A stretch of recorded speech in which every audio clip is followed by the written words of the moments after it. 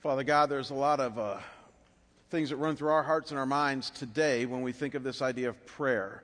There's so many things, Lord, we think of. And yet, Lord, I know that one thing that we all have in common here this morning that I have to believe is that as ones who are interested in you and in what true communication with you looks like and sounds like and is like, that, God, we're interested in prayer. And so, Father, today as we talk about this subject of prayer, I pray, God, that you might give us insight into your word. I pray we'd understand it rightly. We believe your word is your truth to us and that it guides us into a right understanding of you and how to relate to you this side of heaven. So I pray, God, that as we look at Philippians here today and what it challenges us to on prayer might cause us each to go deeper in our prayer life, have a more meaningful discussion with you on a regular basis. And we pray these things in Jesus' holy and precious name. Amen. So here's the deal, folks. Whether you know it or not, whether you live it or not, whether you even like it or not, what we learned last week as we started our study in the book of Philippians is that if you're a believer in Jesus Christ, if you're a Christian here this morning, then what the Bible says is that God has an agenda for your life. He has a purpose for your life. And his purpose is for you to become what he's already declared you are as a follower of Jesus. It's true. It's one of the things that the Bible makes clear from multiple vantage points, that the moment you became a believer and follower of Jesus Christ, that God declared certain things now true about your life, and that he calls you now to live out those things that are true about you. And so, for instance, the Bible says that when you became a Christian, you're now a new creation. The Bible says that you've crossed over from death into life. It says that you're completely forgiven of all of your sins. It says that you now have been made righteous in God's sight. It says that you're filled with the Holy Spirit, the Spirit of power and hope in the midst of anything that life might throw your way. In short, I love how Ephesians chapter 1 verse 3 says it. It says that he has blessed you in the heavenly realms with every spiritual blessing in Christ. Every spiritual blessing in Christ. The moment that you became a Christian, everything changed in how God sees you, and even in reality, the very position you have before God. And you're now poised to live up to what he says is true about you. And yet once you get that, as we also saw in our introduction last week, that when we're honest with ourselves, however, there's a tension here. In that as much as God has said that these things are true about our lives, we know better. Amen? We know that as much as we're completely forgiven of our sin, we still sin. We know that as much as God has called us the righteousness of God, we're not very righteous at times. We know that as much as he has said, you're a new creation in Christ, you don't always feel like a new creation in Christ, especially when you're living out of your old self. In other words, there's a mismatch. There's a tension that we all feel between these things that God says are now true about us and what we're really like on a day in and day out basis. And so we asked the question last week, what do we do with that? How do we live that tension without going nuts? And this is where the book of Philippians comes in. Because in the midst of declaring all of these wonderful and powerful things that you and I now are because of followers of Christ, the book of Philippians also says, now here's what you can do to become what you are. Here are some things that you can do to live up to the truisms that God now declares about your life. So that's the whole point of the book of Philippians, is encouraging us about all these things that we are now in Christ, what we called the true you last week, but then at the same time saying we understand that you fall short of that. Now here are some things you can do or become in your life to now live out of the true sense of your identity in Christ. And so taking us through topic after topic after topic in just 4 short chapters, literally 9 topics we're going to look at, it shows us how we can become all that we deep down want to be and certainly who God wants us to be.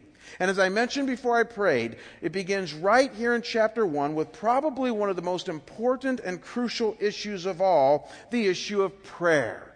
And so in keeping with our theme of you've already become certain things, and so now here's what you can do to grow more in Christ, look at our main point here this morning, and it's this. And that is that since you are a saint, and since a good work has begun in you, and since grace is now yours, and since you are full of righteousness, we're going to see the scriptures tell us all that is true about you, prayer now equals peace for you. It's true. Some of you don't believe it yet, but you will by the end of the day. That since all these things are true about you, what the Scriptures say is that when you pray, you now can have peace. In fact, you should have peace each and every time you pray. So what do we mean by this? Well, I want you to notice with me how chapter 1 of Philippians strings together some amazing truisms right now that are true about you simply because of your salvation in Christ. You got to latch on to this. Look at verse 1 of chapter 1. It says, Paul and Timothy, servants of Christ Jesus, to all the saints in Christ Jesus. All the saints in Christ Jesus. If you underline in your Bible, I dare you to underline saints. Then look at verse 6. And I'm sure of this, that he who began a good work in you will bring it to completion at the day of Jesus Christ. Then verse 7. You are all partakers with me of grace. And then verse 11. Filled with the fruit of righteousness that comes through Jesus Christ to the glory and praise of God. So now maybe you see. Do you get the sense of you already are something simply because you're a believer in Jesus Christ? Notice that it says you're a saint. That word simply means God's holy people set apart for His use. We're not talking saint in the sense of perfect. We're not talking saint in the sense of more holier than thou. And we're certainly not talking about some super spiritual person who should be canonized like Mother Teresa or Billy Graham or anything like that. No, the Bible is simply talking about somebody who has been adopted into God's family because of Christ, set apart and now called to a specific way of functioning and following Him. It's a saint. And then look at verse 6. It says, as a saint, a good work has begun in you. God has begun something, a purifying, a refining, a whittling process where He's now honing your character and your life to become all that He wants you to be. A good work has begun in you. We'll get more to that in a minute. And to make sure that this gets done, what do you have? You're a partaker of grace. That is probably one of the most powerful phrases in all of the Bible. You're a partaker of grace, which simply means that all of God's goodness, all of His grace, He now has opened up to you in Christ. All the resources of His mercy, His love, His kindness, His power have been opened up to you in Christ. You're a partaker of that.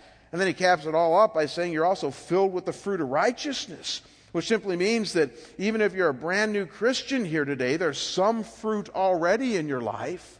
Even that initial burst of joy that the Holy Spirit, because He lives in you, has now brought into your life.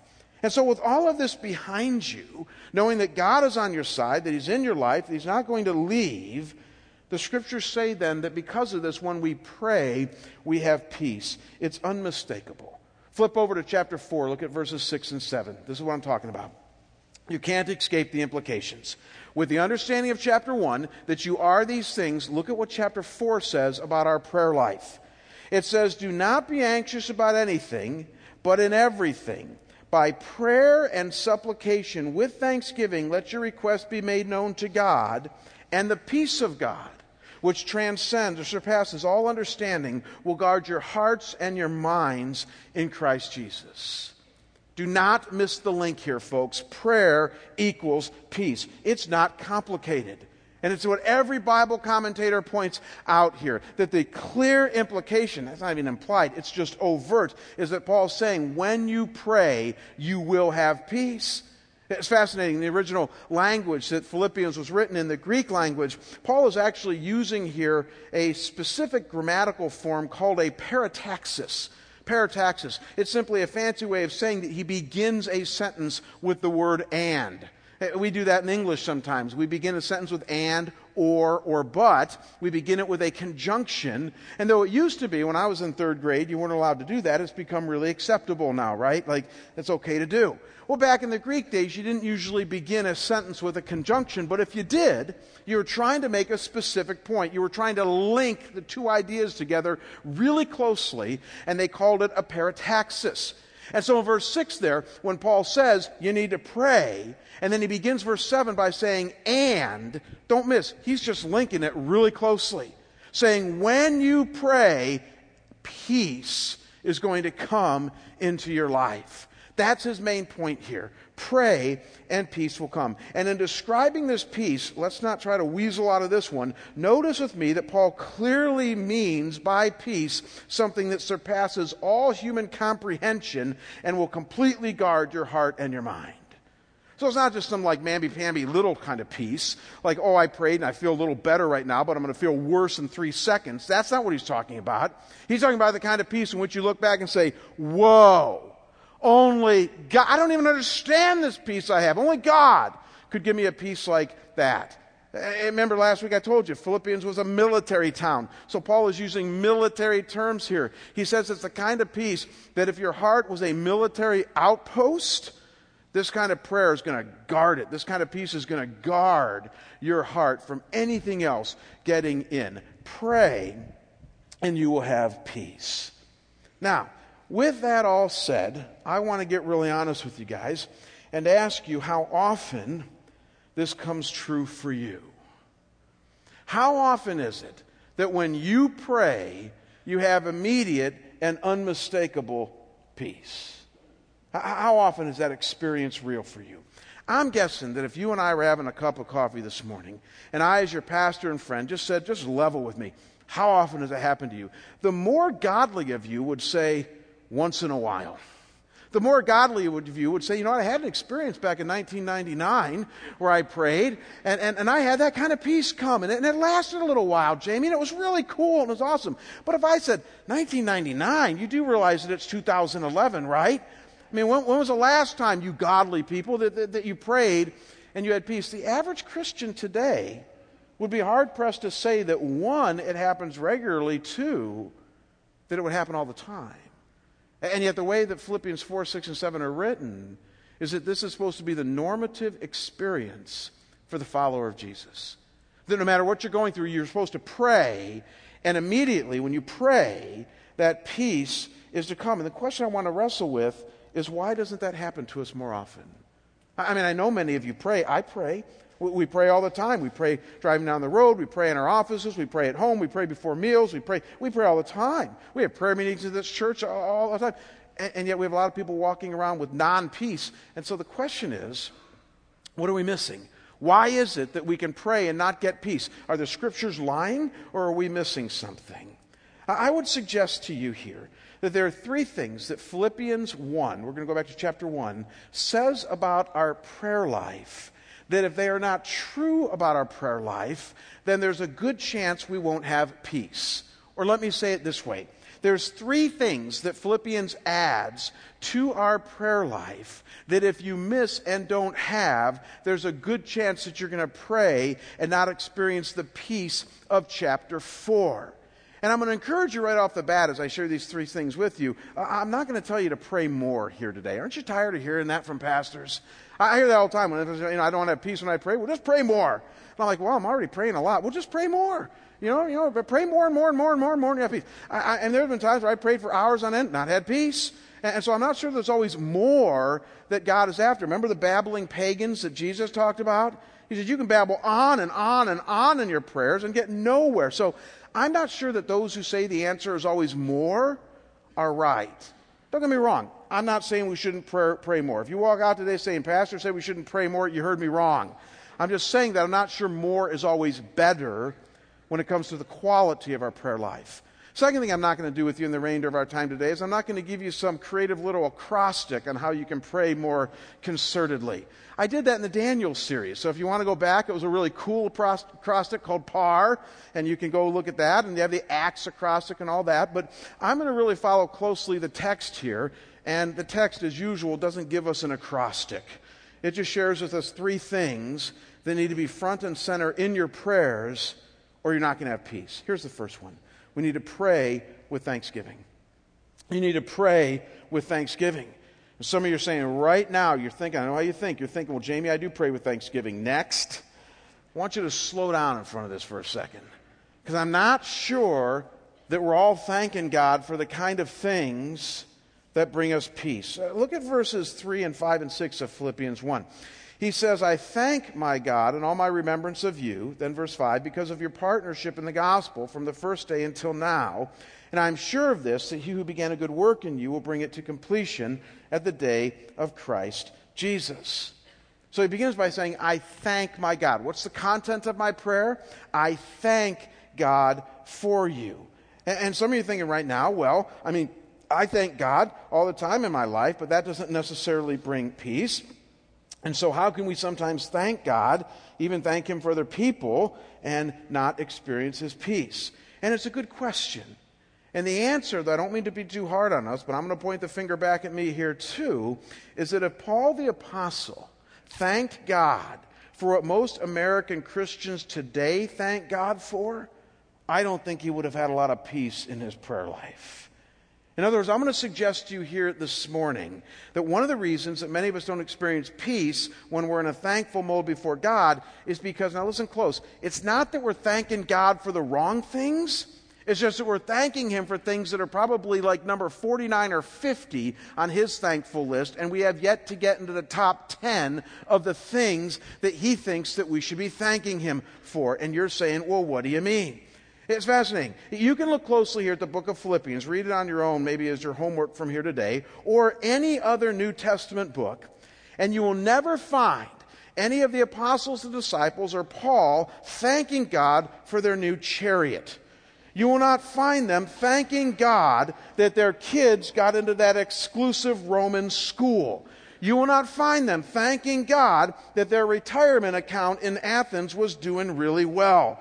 You will not find them thanking God that the Jerusalem industrial average was up. You will not find them thanking God that they got promoted at work. You will not find them thanking God even all that often, if ever, for their health. Isn't that revealing? The things that you and I thank God for all the time. We're driving home from the car. Thanks God for this car. Thanks God for my health. Thank you that I got out of Mayo okay. Thank you for this. And by the way, these are all good things. And I'm sure that the apostles and disciples were thankful for those things. It's just interesting, isn't it, that it never makes the scriptures. Isn't it interesting that there are never things that Paul begins his letters saying, I thank the Lord for my health. I thank the Lord for my last possession. I thank the Lord that my kids are all turning out right. I thank the Lord that my finances aren't a mess. He doesn't do any of that. And so you and I should be asking the question, well then what is it that he was thanking God for? What is it the things that he thanked God for that brought peace? I'm so glad you asked. Notice two things that Paul thanks God for here, two directions that his thankfulness went in that made all the difference in the kind of prayer that brought peace. First, now I'll put this up on the screen, he thanked God that the Philippians were saved and serving. Did you pick up on that? He thanked God that his friends were saved, because that's kind of like a priority, and that they were serving God in the kingdom. Look at verse 5. He says, I thank my God because of your participation or your partnership in the gospel. Your partnership in the gospel. Now, that word partnership in the original Greek language is the second most common Greek word that all Americans know. The first Greek word that all Americans know is agape, right? Love, love, love, love, love. The second one is koinonia. You've probably heard that word before. Many of you have. The word koinonia, it means fellowship. But most literally, what the word koinonia means is for you to join something, to get on board with something, to be a player with something. That's why it's translated partnership here. Because what Paul is saying is that I'm thankful that you Philippians know the gospel, that you responded by becoming followers of Christ, and that you're now a partner with me. You've joined the kingdom in using your gifts to serve God and spread the good news. He was thankful that they were players in the kingdom. And then hang on to that. Notice with me a second direction that his thanks went. And that was that he was thankful. Now, this is very tricky, but notice this. He was thankful that God was up to something significant in their friends' lives, in his friends' lives, even in the midst of their hardship and trouble that God was obviously not taking away. Did you follow all that? He was thankful. We'll see that in a second here in verse 6. That he who began a good work in them was carrying it on until the day of Christ Jesus. But we know that good work couldn't have been relief and blessings because they didn't have much of that in their lives right then. In other words, the things that were top on their prayer list maybe for their health and for their circumstances and for the persecution they were experiencing and all that, God had yet to deliver them from. In fact, Paul the Apostle would never be delivered from those things. And so Paul chose to thank God for something even more substantive and higher in the Philippians' life. He chose to thank them that God was still working in their lives nonetheless, and that whatever he was up to, he was going to carry it to completion until the day of Christ Jesus. That's verse 6. Don't miss this, folks. Paul was thankful that in the midst of his hardship and struggles, in the midst of their hardship and struggles, the same hardships and struggles that God had chosen not to take out of their lives, he was thankful that they were still participating in the gospel, and he was thankful that God, this God of grace, was still pouring out his presence and activity in their lives and was up to something, confirming and honing their character, pulling them closer to Jesus Christ, even in the midst of all of their struggle and hardship. And so isn't it fascinating that instead of taking away or praying that God would take away their tough circumstances, he thanks them. He thanks God that he is front and center in their lives and that he was the one who was taking up residence in their souls and doing his refining work in them. And so let me ask you the $10 question. When you pray for relief and comfort in your life and in your friends and family members' lives, when you pray for all those things that I mentioned earlier that we tend to pray for, that God would do in our lives, the financial, the health, the material, the relational blessings, and when God does not take those things away, what do you pray then? What do you pray then? The average Christian does one of two things. He or she either continues to bug God about those things, which I'm not sure is an all bad thing, but you might be bugging him for an awfully long time, or they just stop praying altogether when it comes to that person in their life. Am I right? We just stop praying altogether. We either continue to bug God. Larry Crabb calls it a demandingness before God. We continue to be demanding before God, like a 3-year-old who wants a candy bar, that he better give us that Snicker bar. Or we stop and we just take our ball and we go home. And yet Paul the Apostle is setting a tone here for you and me that neither response is godly. That we need to dig deeper and start to ask God for the right things. And basically say, okay, God, if you're not going to do this in somebody's life, I'm still going to pray for it because I'd like to see you move this way. But I'm going to take my prayers even deeper. He who began a good work is going to complete it in you. I have confidence in that. That's going to be my prayer for you.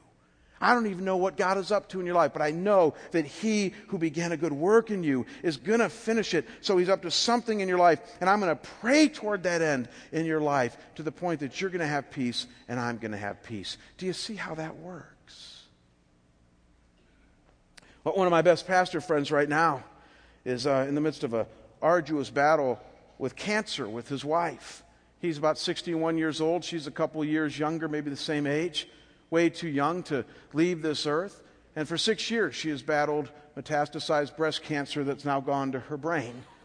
On a regular basis, their elder team, their kids, their family, their friends who have surrounded them in this community have prayed regularly that God would take this away, that he would give skill and wisdom to the doctors, that he would bring wholeness and healing to Susan's life. And people were continuing to pray that, myself included. But I was confronted the other day as I was thinking of my friends there. Well, what do we pray in addition to that? You ever thought about that? I mean, for 6 years, God has chosen not to bring a healing to her life. Which, by the way, in the Bible, sometimes it happens, sometimes it doesn't. But does that mean we don't pray? What more do we pray for her? You see, there's a prayer that can bring peace to her, to my friend, and to me as I pray for them. And that is a prayer that they're partakers of grace and that God would pour his grace out on them. That God, who gave them a deep sense of his presence at the time of their conversion, would give them an equally deep sense of his presence now. That God, who sustained them through perseverance in very difficult times when they got saved back in the 1980s, is the same God who can cause them to persevere with joy now, even in the present moment. That God, who began a good work in them, is going to finish it until the day of Christ Jesus. Do you believe that for people around you?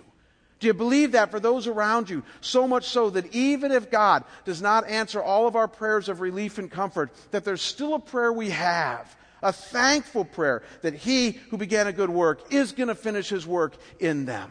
And though we might not know what it is, we pray nonetheless. And I'm telling you folks, learn to pray that kind of thankful prayer. God will move. He will do something in which you look back on it and you say, only God. and you will have peace.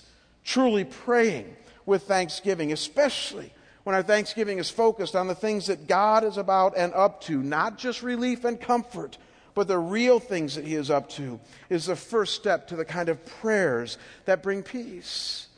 Now notice it doesn't stop there.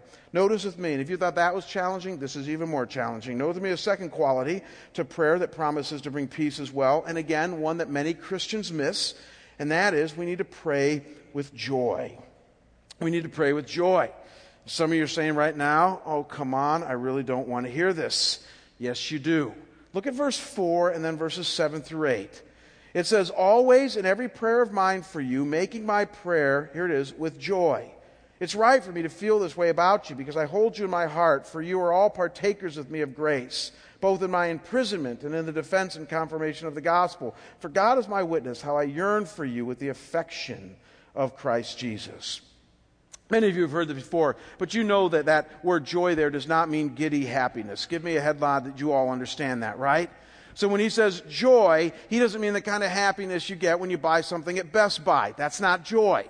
When he says joy, he doesn't mean the kind of happiness you get when you watch a Walt Disney movie. That's not what he's talking about. In the original Greek, that word joy means a calm delight. A calm delight. It's a contentment that's deep down in your life. In the midst of all the discouragement and difficult times, you have a joy, a river that runs deeper than all the waves going nuts at the surface. And more than anything else, with that understanding, notice two overriding characteristics of this joy that was infused in Paul's prayers that I'm convinced gave him peace. First, it was a joy that transcended his present circumstances. It was not dependent on circumstances. And secondly, it was a joy that was born of choice, pure choice. And this will make all the difference for you today.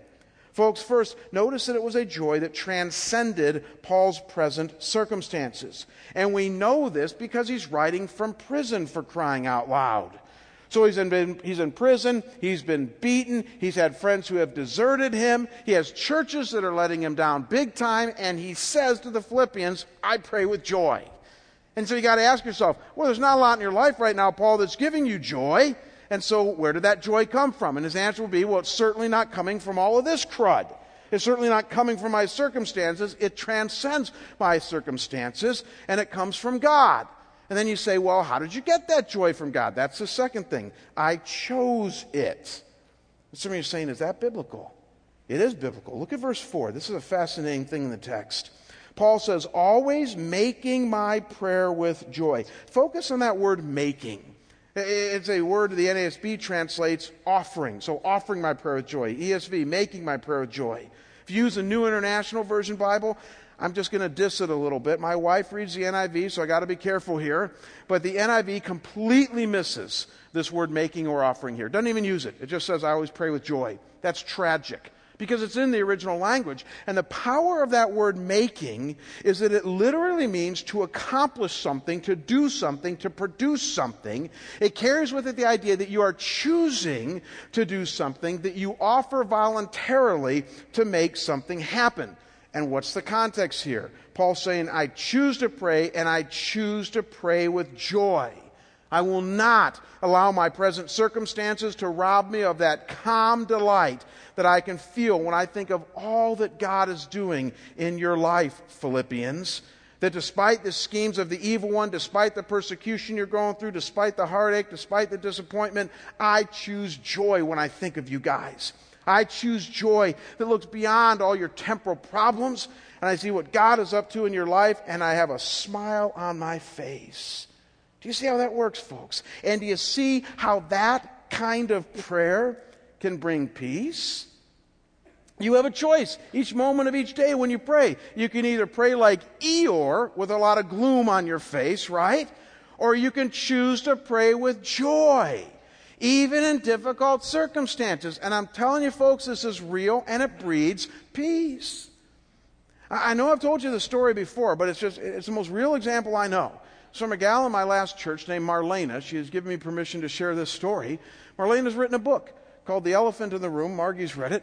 And it's a very, very hard-hitting book about how when Marlena was 13 years old on a family vacation to the beach, she was raped brutally on the beach there by a strange man at the age of 13 years old. Her parents wanted to kind of push it all under the rug, and so they just said they took her to the hospital, and they did the hospital thing, but then said, let's just not talk about this, and hopefully it will all go away. And as you can imagine, it doesn't. And so Marlena grew into young womanhood, and as a young woman, she hated men, she gained a lot of weight, she didn't want anything to do with a lot of intimacy or fellowship in her life, all the things that you can imagine. But she also became a Christian during that time. And she drug all that stuff into her Christianity. As a young Christian woman, she said, I still don't want much to do with men, but I'm going to read the Bible. I really don't want to have intimacy, but I'm going to join a fellowship group. And, I'm just going to do all the things I do, but I'm going to do them now as a Christian. And through a very long process for her, she found an immense amount of freedom in her relationship with Christ, an immense amount of healing, which is for another story in her life. And then she eventually wrote a book about it, about how she recovered from sexual abuse and had found incredible peace in her relationship with Christ. And she speaks all over the nation on that subject. And she attended the church I just came from 3.5 years ago in Cleveland. And I'll never forget one particular Sunday. Marlena, who always sat in the second row, was having a rough day. I assumed she was either fighting with her husband Dan or something was wrong in her life, and she was having a rough day. I could see it on her face. And she had some tears as she was worshiping, and then after the message, she came up to me. And I gave her a hug, and I said, what's going on, dear? And she just said, well, it's a rough day, but it doesn't have anything to do with circumstances. She said it's just that, a lot of the dragons from the past are still kind of in my life right now. They're still there, and I'm battling them right now. And through the tears, she did something that was so real that I see so rare, it's not so often. And that's that she looked at me and she said, with just a little smile on her face while still the tears, she said, but I choose joy. She said, but in this moment, I choose joy.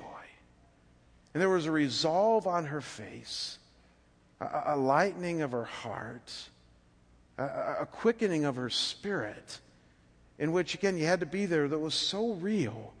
I looked at her, I gave her a hug, and I said, good for you.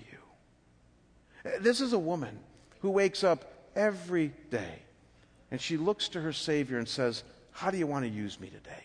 Some of you know people like that. And she has joy and peace like a river flowing through her life. And I got a glimpse that one Sunday morning of how she gets to that joy. That even on her rough days, even in the most difficult times of her life, even with the tears flowing, because she's not denying anything, she chooses joy. And here's the deal. You can do that too. You can choose joy in your life. And as you choose joy and start to pray with joy, Philippians 4 will become real for you. You will have peace. So you pray with thanksgiving. You pray with joy. And then there's one more thing that Paul shares with us as we wrap this thing up in the opening verses of Philippians here that I believe is also central to prayer leading to peace. And if there's anything that the average Christian today misses when it comes to his or her prayer life, it is this. And that is that we need to pray for love. We need to pray for love. And some, if not most of you, were not expecting this one. I mean, how often, church, do we hear a call to pray specifically and pointedly for love? We don't. I mean, Ed, when was the last time somebody said to you, hey, I want you to pray for so-and-so that they might have more love in their life? No one asks for that kind of prayer request today. We pray for world peace. We pray for salvation. We pray for the hurting. We pray for the hungry. We pray for things. We pray for the sick. But when was the last time somebody asked you to pray for another person's love? And yet, you know what's fascinating, folks?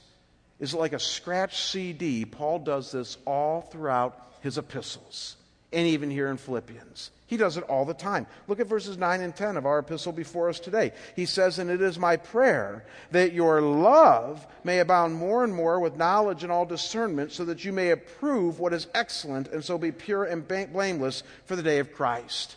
He does that same prayer in Colossians chapter 1, the same prayer in Ephesians 1, the same prayer in Ephesians chapter 3. I mean, over and over again, Paul prays this theme of love upon the people around him, and we got to ask ourselves, what's that about? I mean, why is he so concerned about this thing called love? It's really easy. And that is because Paul knows that if he can get believers more in love with Jesus, and get believers more loving toward one another, which is what grace is all about, then all the other stuff's going to start to fall into place, including the peace that we're looking for. And you see, we think it's the other way around. We think that we need to pray for somebody's righteousness. We think that we need to pray that all their problems are solved. We think that we need to pray all these things over their lives. Paul says, no, you don't get it. Those things are byproducts. Jesus taught us it's not what goes into a man that makes him unclean, but what flows from his heart. So it's what flows from somebody's heart. It's where somebody's heart is that will eventually change their life. So if you pray anything for those around you, just pray that the love of God would so enamor them, that they be so drawn to his love for them, that his love would change them so much that they couldn't help but love others around them, and then watch everything else fall into place. That's what Paul's saying here. Watch knowledge and discernment and approval and all these other things that we are so concerned about fall into place as their love abounds more and more. Pray for love, and it will give peace to you and to those around you. You know, as I was thinking about this all last night, I was thinking, how do we wrap this up? How do we, put closure on this message here today? And I thought of a passage tucked away in Isaiah that's actually a much more simple passage than this one we've been looking at today. And I don't want to read it for you, see where I'm going here in a minute as we wrap this up. The passage is found in Isaiah chapter 26, verse 3. It's not even here on the screen, so don't try to find it there, but just listen to it. You've heard this before, some of you have. It's a passage tucked away in Isaiah. And it says this, it says, "You keep him in perfect peace, whose mind is stayed on you, because he trusts in you." Let me repeat that. You keep him in perfect peace, whose mind is stayed on you because he trusts in you. That is one of the most powerful passages in all the Old Testament, because it's true that if we can learn to have our mind stay on God, if we can learn to trust him through everything, then what he promises, and this is just the word saying it, is perfect peace. Amen, perfect peace. And so the question becomes, based on Isaiah 26, how do we keep our mind stayed on him, right? How do we trust him each moment of each day? I would submit to you that's the answer that Philippians 1 gives that we've looked at today. That the way that your mind stays on Christ, the way that your heart stays attuned to him, is for you to pray regularly with thanksgiving. But thank him for the right things. Thank him for the deeper things that he's doing in your life and in other people's lives. And then secondly, choose to pray with joy. Choose it. You can choose it each moment of each day. We're not talking about that happy, giddy, shallow stuff. Deep contentment, a satisfaction that says, I find my satisfaction in God. Choose that, and then pray that for those around you. And then thirdly, pray for love. Pray that your church would become a place enamored with God's love so that we become the most loving thing in Scottsdale. Pray that the people around you would be so taken with God's love that they become loving to you and everybody else around them. And let's see God's grace manifest itself, as Peter would say, in all of its various forms, because we're so taken with his love. As you pray those things, thanksgiving, joy, love, you will find that your heart stays upon him, your mind stays upon him, and he will keep in perfect peace him whose mind is stayed on him. Let's pray. Father, as we started off this morning, we declared that this would be the kind of look at your scripture that hopefully would make every mother proud. And I think it is. Lord, I think of my own mom today in a small farming community in Ohio right now, going to church herself today, and how I know for her, the more that I talk to you, the more that I walk with you, the more that I look to you, the more she is pleased and her prayers come true. And so, God, I got to believe that as we've looked at prayer today, what a great gift we've been able to give to mothers and certainly to their children. Father, I pray for all of us that as we contemplate our own prayer lives maybe a little bit more today, as we contemplate our own communication with you and wrestle with the fact of why we don't have more peace, that we might tend to link together the answers that Philippians gives us here, that we might link it to the things that we're thanking you for, that we might link it to the things that we're choosing and not choosing when it comes to joy, that we might link it to our prayers for love and the infusion of your love in our church and in our own lives. And God, I pray that as we repent of those things, repent of our shallowness, repent of the lack of depth in our prayers, that, Father, you might bring peace to our lives. That as we pray with thanksgiving, pray with joy, and pray for love, that, God, indeed, that perfect peace, that peace that passes all understanding, might start to hold us more firm in our daily circumstances. God, thank you that you love us. Thank you that your grace knows no bounds, and that every one of us here today can be partakers, partners of your grace in the gospel of Christ as we choose to follow Jesus. And it's in his name that we pray. Amen. God bless you and have a great day.